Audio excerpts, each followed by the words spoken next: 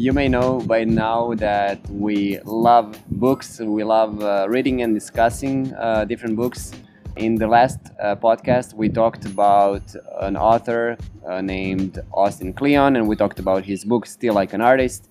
Today is a continuation of this. We're going to talk about his second book, which is Show Your Work. The first book of Austin was Still Like an Artist, we mentioned in the previous podcast, and it was released in February 2012, and it was a huge success. So I guess the publisher, not being so stupid, asked him to do another book. And as you know, especially when you are super lucky with the first book, it's actually really hard to do a second one, because then you don't have the magic of the first one. And I think he was smart in not trying to be so different from the first one. And in a way, the format is the same. We are still on 200 pages, 10 rules, and very similar layout, black background. So it's a very similar book in many ways. So Show Your Work is also a call to action and to get you started. First rule is you don't have to be a genius. Again, this one is very similar to Still Like an Artist. Then one thing that we talk a lot in Kaizen is think process, not product. So look at the practice, but not the outcome. Share something small every day. This is very interesting, and you have now tools that really allow this easily, like Instagram, where publishing something is not complicated. Open your cabinet of curiosity. This is fun because it's a very French thing. It was during the Renaissance, where aristocrats would collect strange things, and that's what we call cabinet of curiosity. Oh, really? And so this is basically open the doors to the things that interest you, even if you think they are not connected between them. People will make sense out of those. Then one that we talk during the podcast, which is very important for us, which is tell good stories. So this one is storytelling. 6 is teach what you know.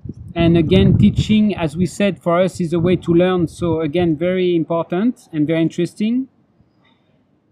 Don't turn to human spam. I think that one, we all know that there are trolls on the internet. There are also very opportunistic person that basically contact you on social media only when they have to sell you something, or they want likes, they want review or things like this. So it's important to not be one, especially if you don't like that kind of behaviors. Don't act like a jerk if you don't like jerk, basically. Learn to take a punch. This is like life. Life will play with you and your plan, and so be ready for that. Sell out, which is that there is a book called The Thriving Artist, which talks about this, where as an artist you have to make a living. This is also connected to what we do when we say set your price as an independent worker. And then stick around. This is the beauty and the value of keep doing what you do and not give him up at the first problem.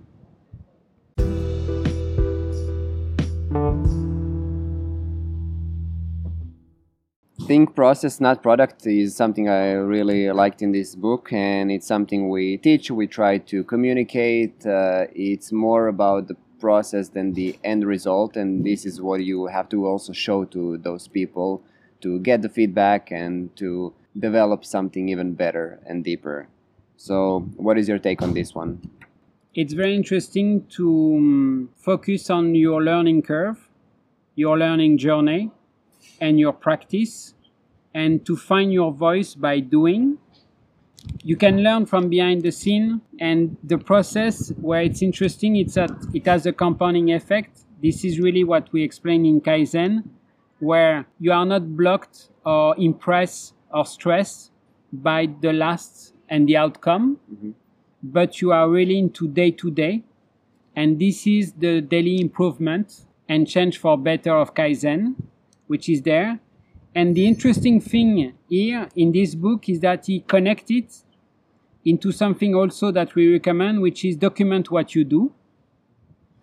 And in a way, if this process is a struggle, it's even better because you have things to talk about.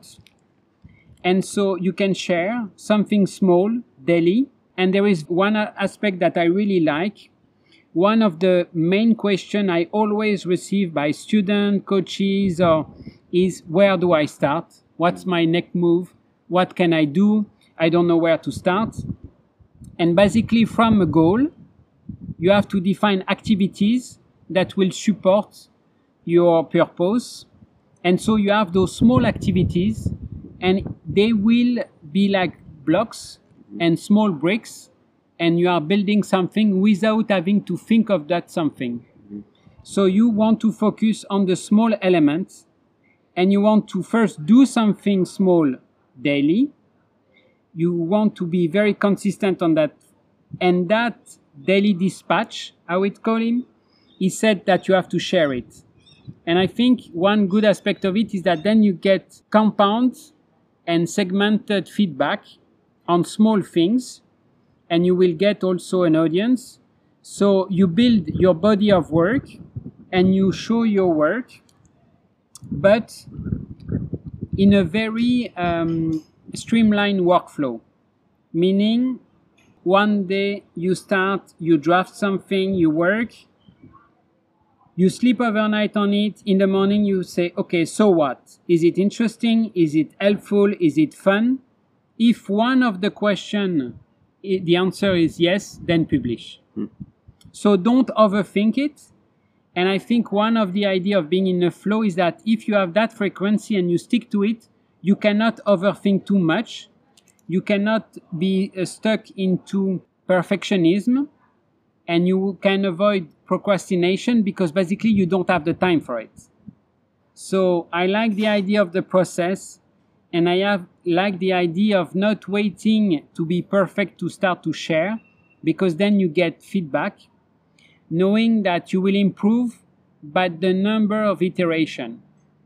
So if you have a small piece of work that you can share, and that this can connect to another piece of work, then you build something without having to think yet of your whole body of work that's going to be happening in a month, in 2 months, 3 months, 6 months, if not a year. And a very simple thing about this, we are a learning center. We are interested in all the methods about time management, learn management, and things that are related to plant-based cooking. And so this podcast is exactly like this, where we talk about the process, we talk about the struggle, we try to give our how-to, we are completely transparent, we want to stay authentic, so there are things that we don't talk about because this is not our topic. And from what should have been 4 episodes of podcast to start with, now we are more at 40. So it's 10 times more in a very short time. So that's exactly the idea, where you think more on how to start, and that you have to start as quick as possible.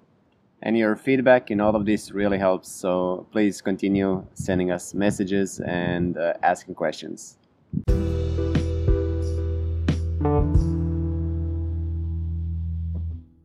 I can really relate to, at the moment, to what you were talking about, because I'm in the process of creating micro content for myself, creating different kind of videos, really random, but with some restrictions. So I always have a similar pattern, and I really try to boost my creativity with this kind of content. In this, I'm implementing storytelling, and as you mentioned, telling stories, telling good stories especially, is one of the most important thing in communication. So let's touch on the chapter where he talks about telling good stories and how to tell them. And I will connect also to Teach You Know, because we had in one podcast we talk about storytelling for teaching. So here, obviously, as a learning center, I will connect the two ideas. Storytelling is really important. Let's say I want to convey an idea. If I have a nice story, it's very likely that you will remember my small story. It's a way to brand yourself. It's a way to be authentic, because the way you tell a story is always unique. Stories tend to have very similar structure, but the way you sequence those structure and the way you highlight certain aspects is very personal. What I like about this idea is that showing your work by stories will help you to be creative, because already you will be remarkable because people can relate to those stories. Maybe they are fun, maybe they are serious, maybe they are tragic, but he will give and he will help by practicing to find your own voice. Also, I think in teaching, as we know, sometimes the small story is what people remember. So I like the idea, and that's why I connect to Teach What You Know, which is another part of his book, where he has that very nice loop, which I actually stole, because he did a book about Still Like an Artist. So on purpose, I stole this and I put this on my story because I really like. It's a very simple loop between learn and teach. And there is that, and also share your secrets. And it's like a chef. Don't be afraid to share your secrets and your how-to. I think how-to is a very interesting thing to do. That's why on the podcast, basically, that's what we do all the time. Be transparent, share, because people, when you will share your how-to, it's like the open software. Open source, yes. Will help you and figure out things better than you, or tell, oh, this you can do like this. And just because you put out your work of art, then people will comment and can help you with their feedback. In a way, today we see that branding and personal branding is something very important. And one way to do it in not a pushy way is in a very authentic. So tell the stories from your point of view. Exactly. So being a storyteller is just for you to get back to really the type of things that you are curious about, that you found fun, and share that in the most authentic and personal way. I like to see connections between books. He has certain connection here with the previous book. In the previous book, we had a chapter on write the book you want to read. Here, he said, don't write about what you know, write about what you like. But here we have teach what you know. So the first thing, to create the content, you have to start researching and writing about things you really love and you are curious about. And then when you have all of that content, now you have something to share and teach people what you now know.